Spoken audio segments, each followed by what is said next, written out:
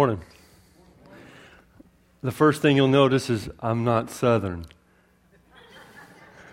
I am from Yankee blood. I'm sure you'll be able to tell that pretty quick. So, I really appreciate Brother Doug letting me come and preach, and it's always been a blessing to get up and speak. A little bit about ourselves. Where is my beautiful wife? She told me to say that. Oh, there she is. There's my wife. And where's my son? Oh, there he is.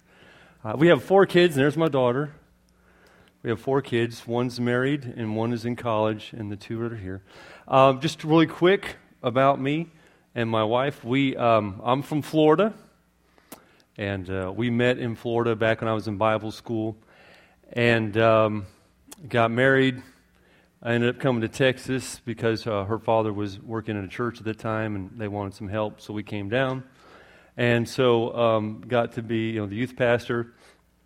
And then we started a Bible Institute there, and I ended up being a teacher and running the Bible Institute for a few years. And then the joke is that I thought the Lord told me to go north. That was the joke. My wife said no. He said get a horse. North horse, I guess it's the Yankee in me, I don't know. So we went to Connecticut for about 7 years, and I went to seminary up there, and mainly to teach is what I wanted to, but I had to go back to school up there under them, and so I did that. We did that for 7 years. And then we moved back down to Texas, because she's like, I'm going to leave you if we don't get out of this godforsaken place. So I'm like, okay, we'll go back. So we came back to Texas, thinking that life would be better, but that's when everything really went south, and that's in a bad way. And things that we never thought would happened, and that's kind of where this sermon comes from. Because I don't have the testimony of Brother Doug, and my wife will tell you the same. I said I wasn't going to cry. Man, I said I wasn't going to cry. But I quit on God.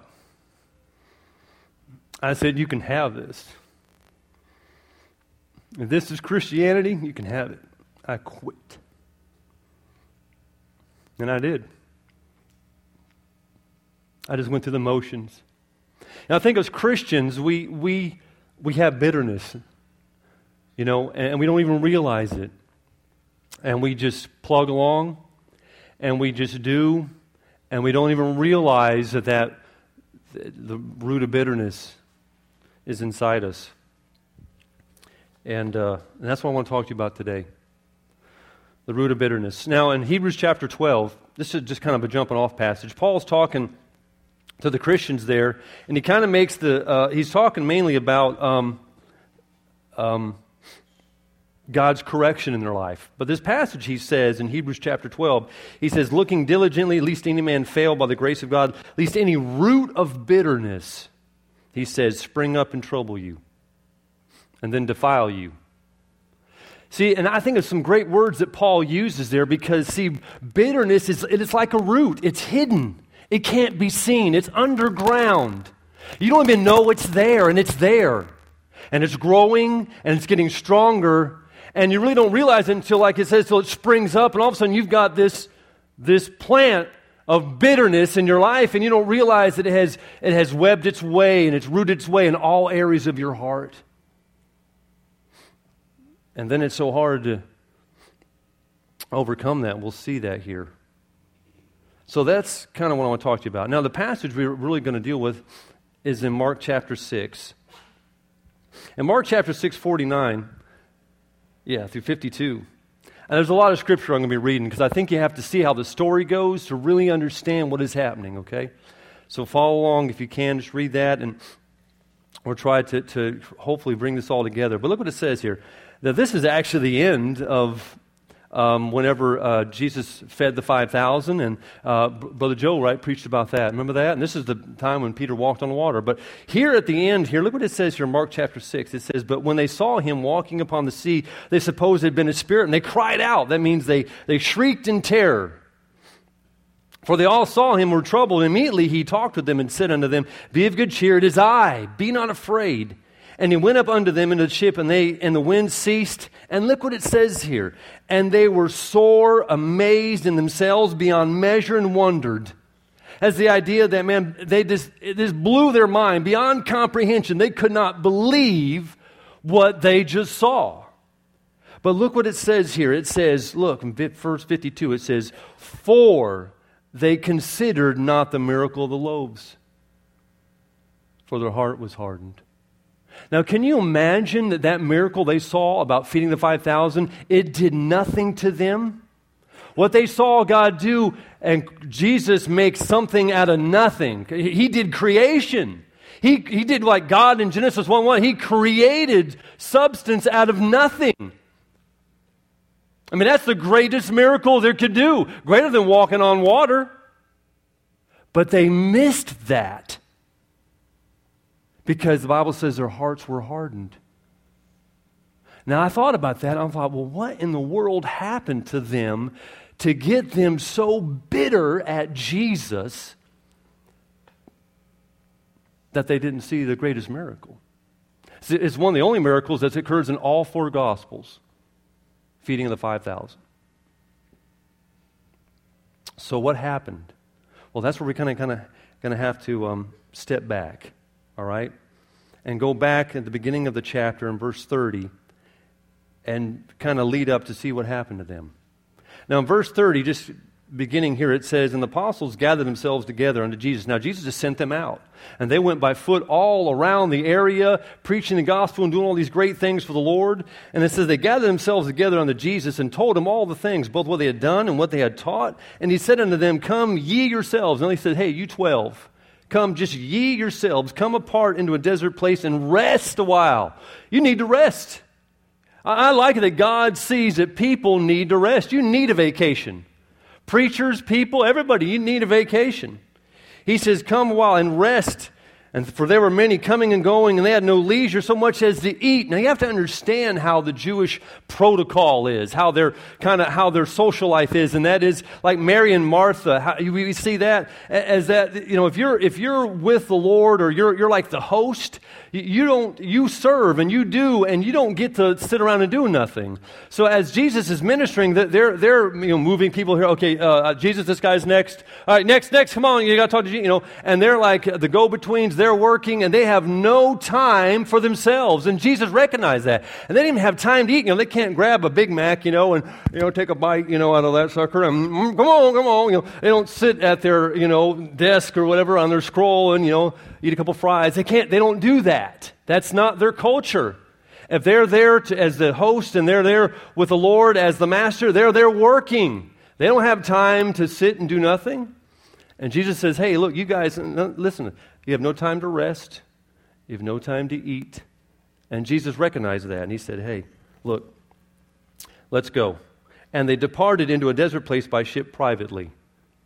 So the Lord thinks about their need, and then he says, hey, let's get in the ship. Now, I think the beginning of all the troubles starts over here in the next verse chapter 6:33, the first thing, when Christ put others first. When Christ puts others first. Now, so here they are, they come with the Lord, and they finally get across the Sea of Galilee onto the other side, and look what it says. It says, and the people saw them departing, and they knew him, and they ran afoot out of all the cities and outwent them. They outran the boats, and they came together unto him. And when he came out, he saw much people. He gets out of the boat, and he sees all these people there, and he was moved with compassion towards them because they were as sheep having not a shepherd, and he began to teach them many things. Now, you can imagine, just how I think. Now, the guys are getting off the boat, and Jesus gets up and begins to, oh, hey, fellas, look, we got to minister to these people. And they're like, what? Well, what? What do you mean what about me, Lord? What about my needs? I mean, Lord, we came over here so I could rest and eat. Now you're putting me on the back burner? Now I got to come second? You ever felt like that? You ever felt like the Lord was putting you second? You ever felt like the Lord was answering everybody else's prayers, but your prayers weren't getting answered? That person, they got the new job, and they got the new car, and they got the new dishwasher. Or they had this, and wow, someone paid for our vacation. Lord, I hadn't had a vacation in years. How come, Lord, you're meeting their needs? What about my needs? How come, Lord, you're putting them first before me?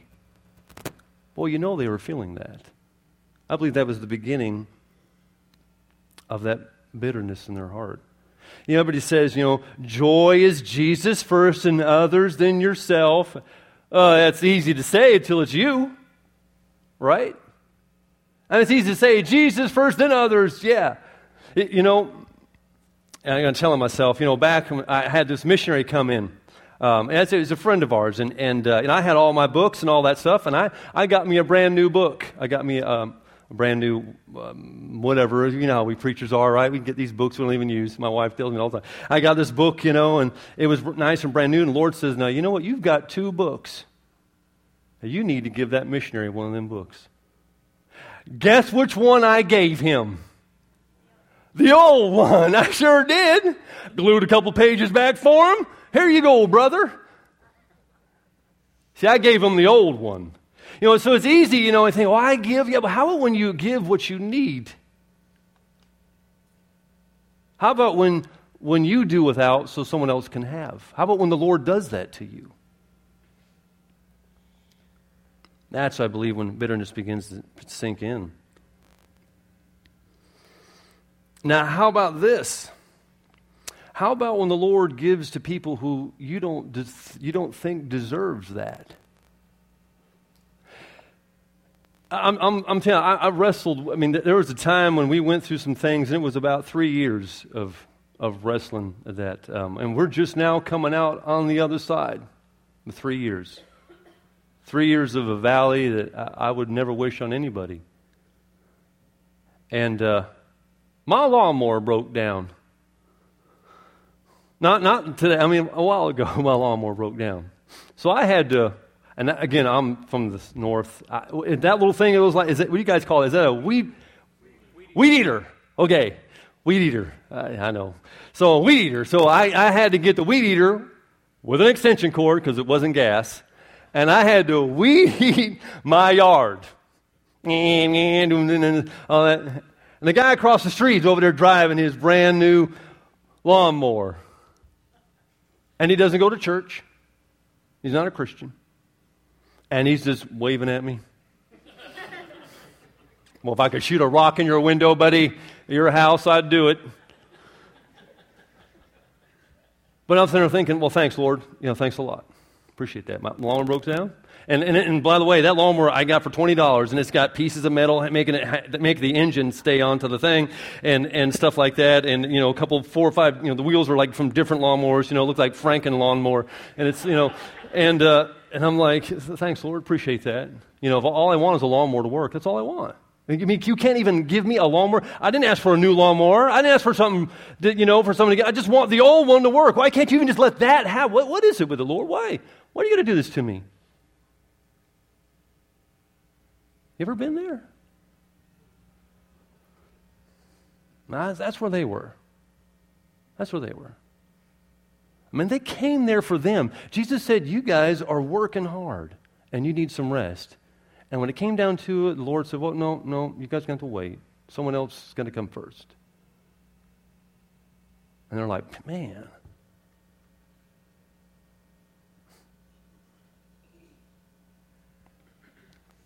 Not only did Jesus put others first, but he also, look what it said, he commanded them to give of their need.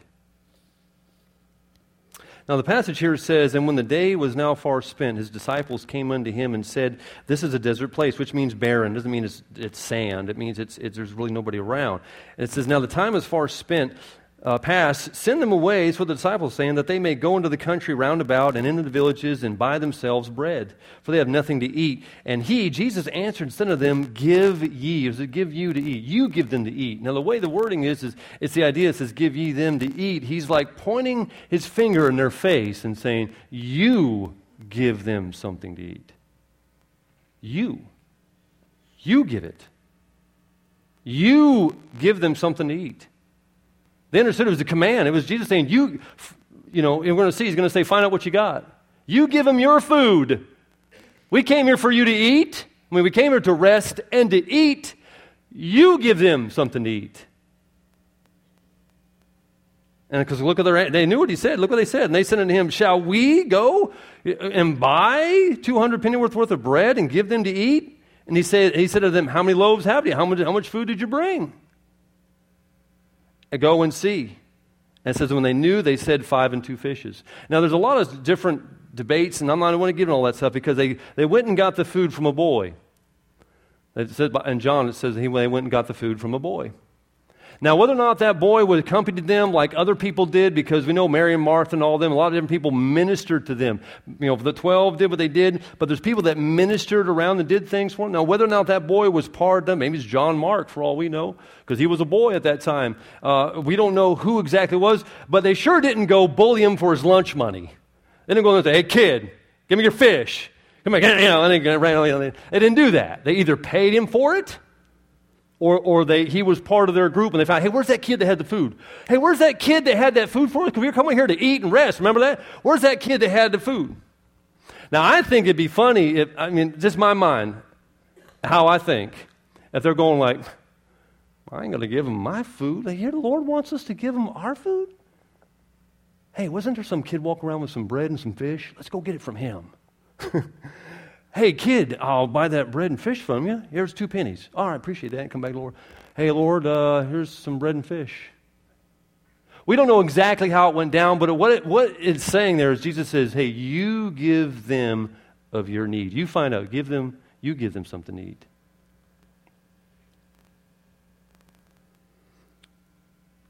Now, that sacrifice for the Lord, that's hard. When the Lord wants you to give to others for the others' need of others, you sacrifice, you give up. Lord ever asked that from you? To give what you needed for somebody else?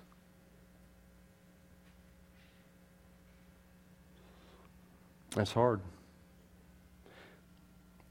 And that bitterness kind of crept in a little bit more. And they're like, man, Lord. But then next,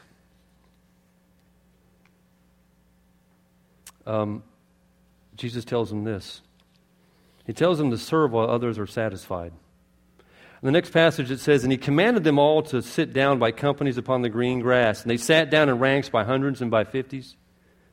And when he had taken the 5 loaves and 2 fishes, he looked up to heaven and blessed and brake the loaves and gave them to his disciples to set before them. And the 2 fishes divided he among them all. And they did all eat and were filled, and they took up 12 baskets full of fragments and of fishes, and they did eat of the loaves. And they that did eat of the loaves were about 5,000 men. Now, in the other Gospels, it tells us, it says 5,000 men besides women and children. So it's thought that around 15,000 people were fed. Maybe some say up to 20,000 people. Can you imagine 12 people feeding 15,000 people by hand? 15,000, maybe 20. Now, I bought 2 baskets from the house. One, the cat sleeps in, so there might be some hair on that. I apologize for that. But can you imagine the Lord saying, hey, and they come and the Lord breaks it and he throws a couple fish in there for him. He's like, a couple bread, actually. You're kidding me. You're kidding me, Lord, right? This is a joke. Where's the camera? Where's the camera? Where am I, Lord? You got me. You're getting me now. I know. What? Pass this out. If they only had 15,000 people, that's about 1,200 people per disciple they had to feed. All right, Lord. Oh, brother, I can't believe this. Here you go. What, they can have all they want? Yeah, there you go. Well, you want another one? Come on. I got all these people. What's wrong with you, man? Good night. All right, here you go. Come on, little kid. Don't drop it. No, here's another one. Can you imagine Lord going around, feeding? There's nothing in the basket. It's just an example. You feed anybody and come back. Oh, my back is killing me. Oh, my word. Now, the Bible kind of gives us the idea that they fed sometime maybe around noon, because he says they need to go. That's when the sun got too hot, and they needed to, kind of like the Spanish do. They go and they kind of have their siesta, the shade, eat, and that's coming the time. And so they're like, man, I'm out there slaving out here. This place is dying. Lord, carrying the heavy basket. And now the Gospels indicate this is what happened. The Lord said, all right, now that's the bread. Here, fish? Oh, you got to pass out the fish now? Oh, all right, I'll get the fish, Lord. Here, but okay, here we go again. I know you want 3. I remember you, and here we go. And all right, take it, buddy. I'm not walking back there. Good night alive and passing the sucker out, and then they come and, oh my word, good night. This is 2,000. I was like 3,000 people now I fed twice. Oh man, I can't wait to what? What's that, Lord? Go pick up the fragments. You're kidding me, right? Go pick up all the fragments. Oh my Lord, I need a basket for it. No one mixes their bread and their fish. Gotcha. So I got to go back around. Well, I know you got a bunch left. Because, there we go. And then, can you imagine they do all this again? They come back up, and they're like, man. You know how many hours it took for them to do all that? In the heat of the day. And people there are just smacking on that nice buttery bread and fish. And they're serving. And the whole reason they came there was so they could eat. So they could sit on the grass in their leisure. But Jesus said, no, you serve. You come up early and get ready for church. You go ahead and have that meeting at your house. You go ahead and have that group. You go ahead and you serve. You serve. You serve. There's some of us that got a little disgruntled because that thing we had a couple weeks ago, what was it called? No, it was the week before that when we had all the different ministries. Oh, ministry fair. Yeah, ministry fair. And people were discouraged. You know why? Because, man, they did all this work and they had all these ideas, man. They had some excitement, and then nobody signed their thing. And they're thinking, man, Lord, why do I have to serve? Why do I have to do this? Why do I have to give all the time? And people can just come in here and sit and go. Now, preachers, it's hard. Back whenever I was first in Bible school, I'll tell you what, I know Brother Doug's a human being, right? You don't go to heaven in a chariot after Sunday, right? He stays on earth just like we do. He's a human.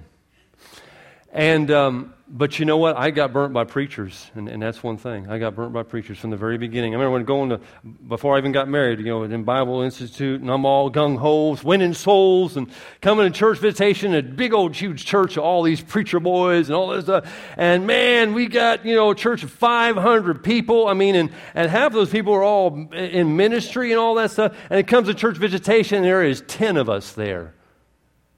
And the pastor is not even there.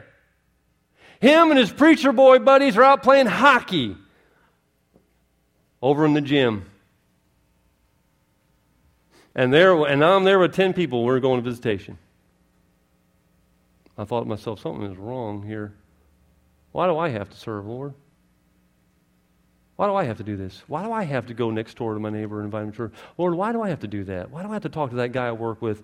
And that lady that works across the aisle from me, why do I have to go and invite her and do that, Lord? Why can't I just sit and do nothing? And the disciples, they just got tired of serving. And they got a little bit more bitter.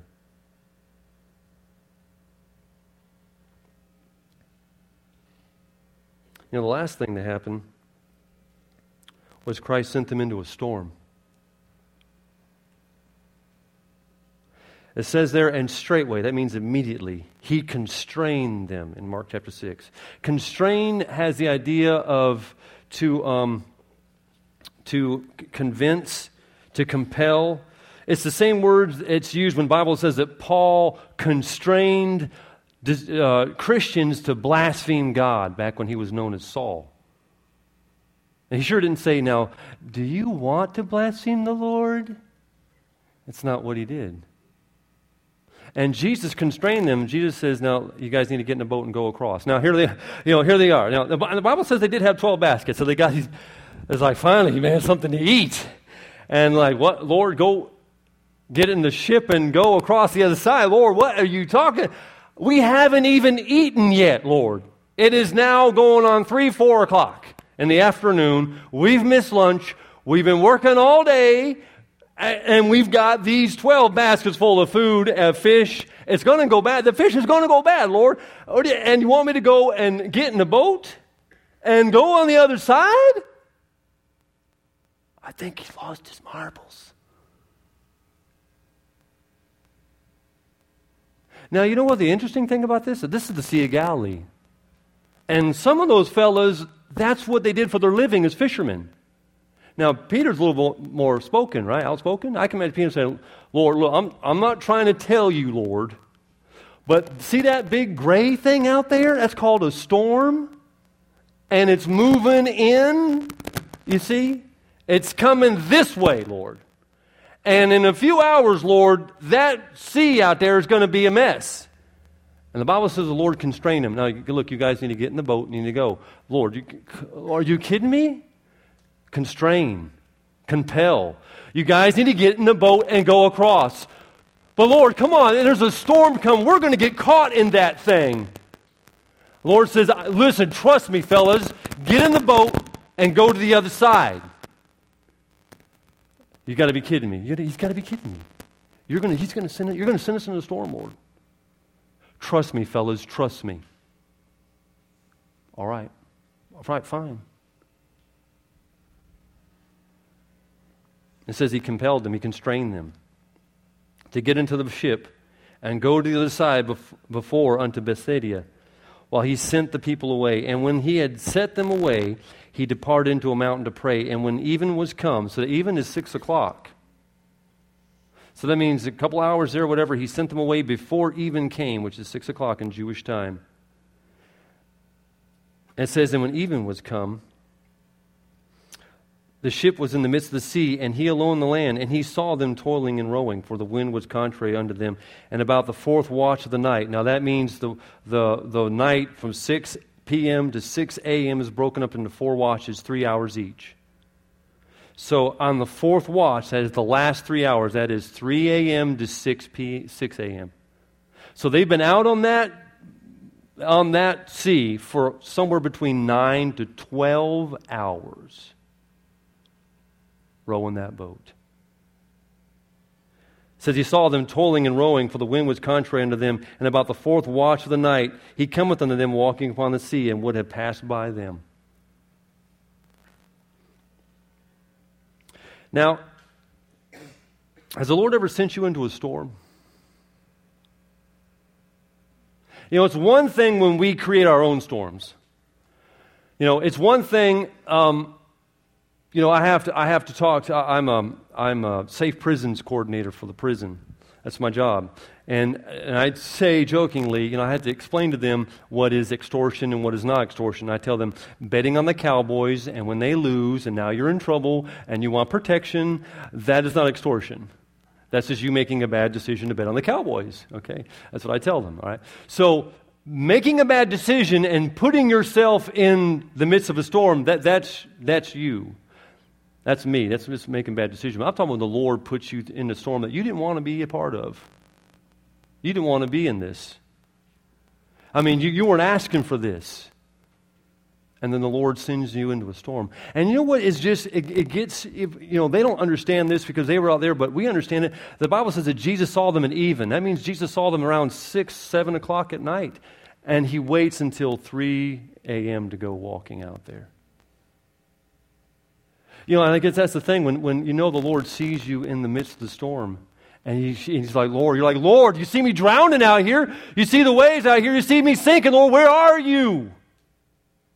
You said trust you. Well, where are you now? You know, and I tell you what, I was crying over there because that song sang, it says that, oh, how he loves you. And you know what? But sometimes amidst that storm, you don't think God loves you. Right? You don't think God loves you. I'll tell you what, I did not think God loves me. And I didn't love him. I didn't. I was bitter.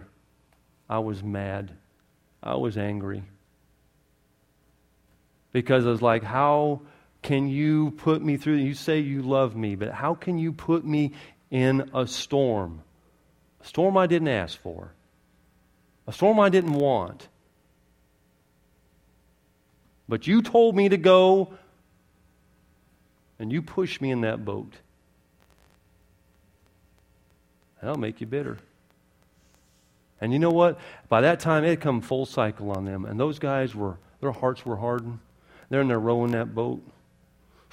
You know, and I like how the passage says that Jesus would have passed by. I think the idea is that they're just so like consumed, and they're like, man, I can't believe it. Here we are, man, rowing and rowing and rowing, and we told him this storm was coming, and Jesus is about walking right by him. But they're not even looking. They're just like, oh man, and then someone sees, and then that's when they all look. But they're just so consumed in themselves and so bitter and so angry, and you know what? So mad at God. He almost walked by.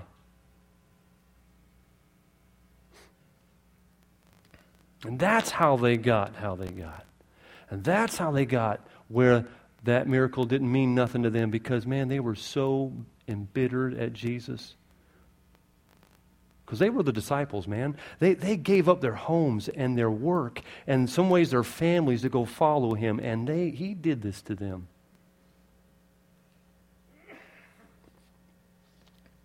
Now there's consequences.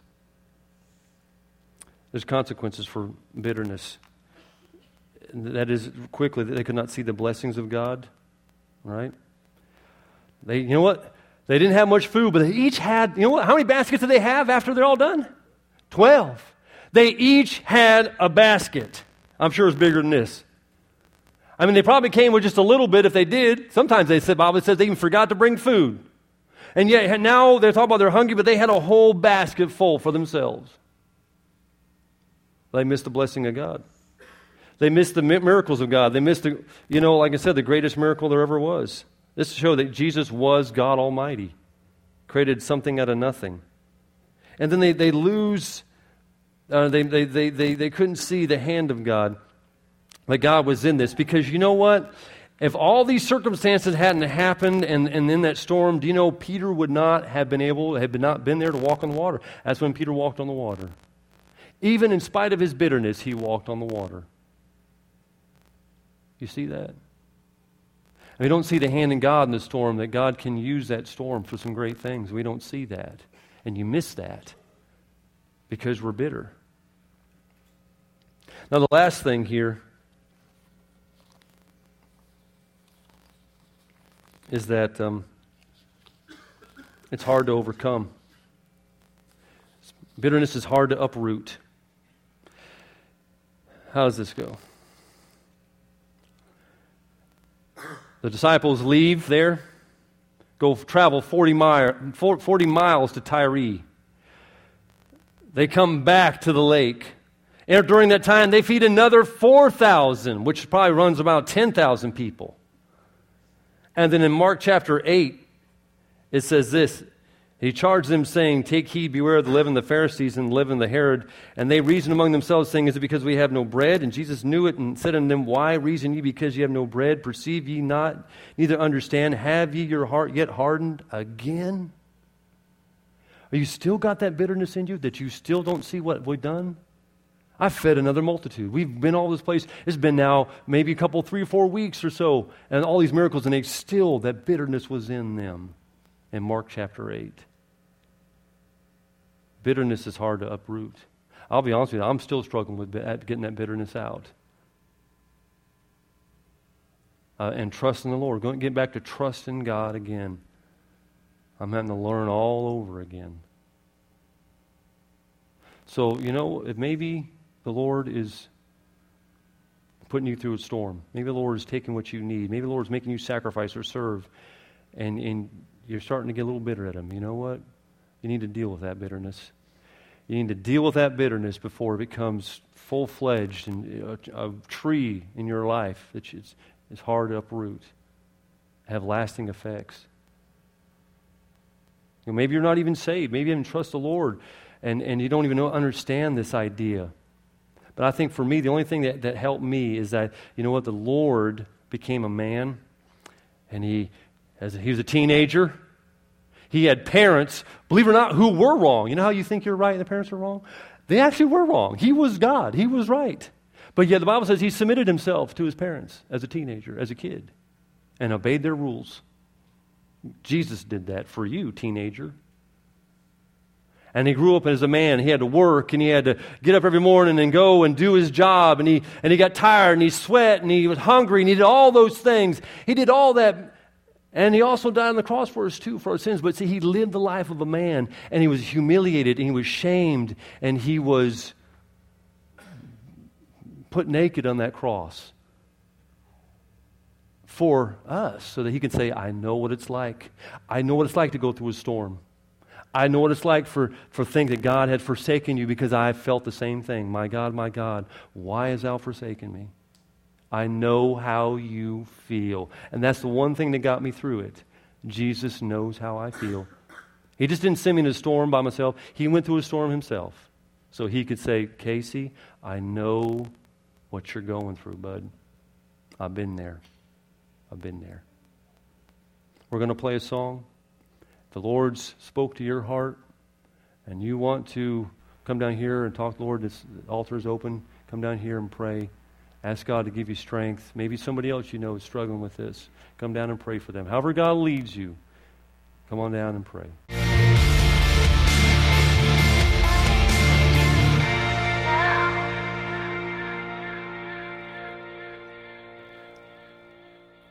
Thank you, Casey. Appreciate that word today. I think that you were fed from God's word, and you were fed from a different mouthpiece than what you normally hear these last 3 weeks. Each of these men spoke their heart from God, and I received a blessing, and I think that most of you all did as well.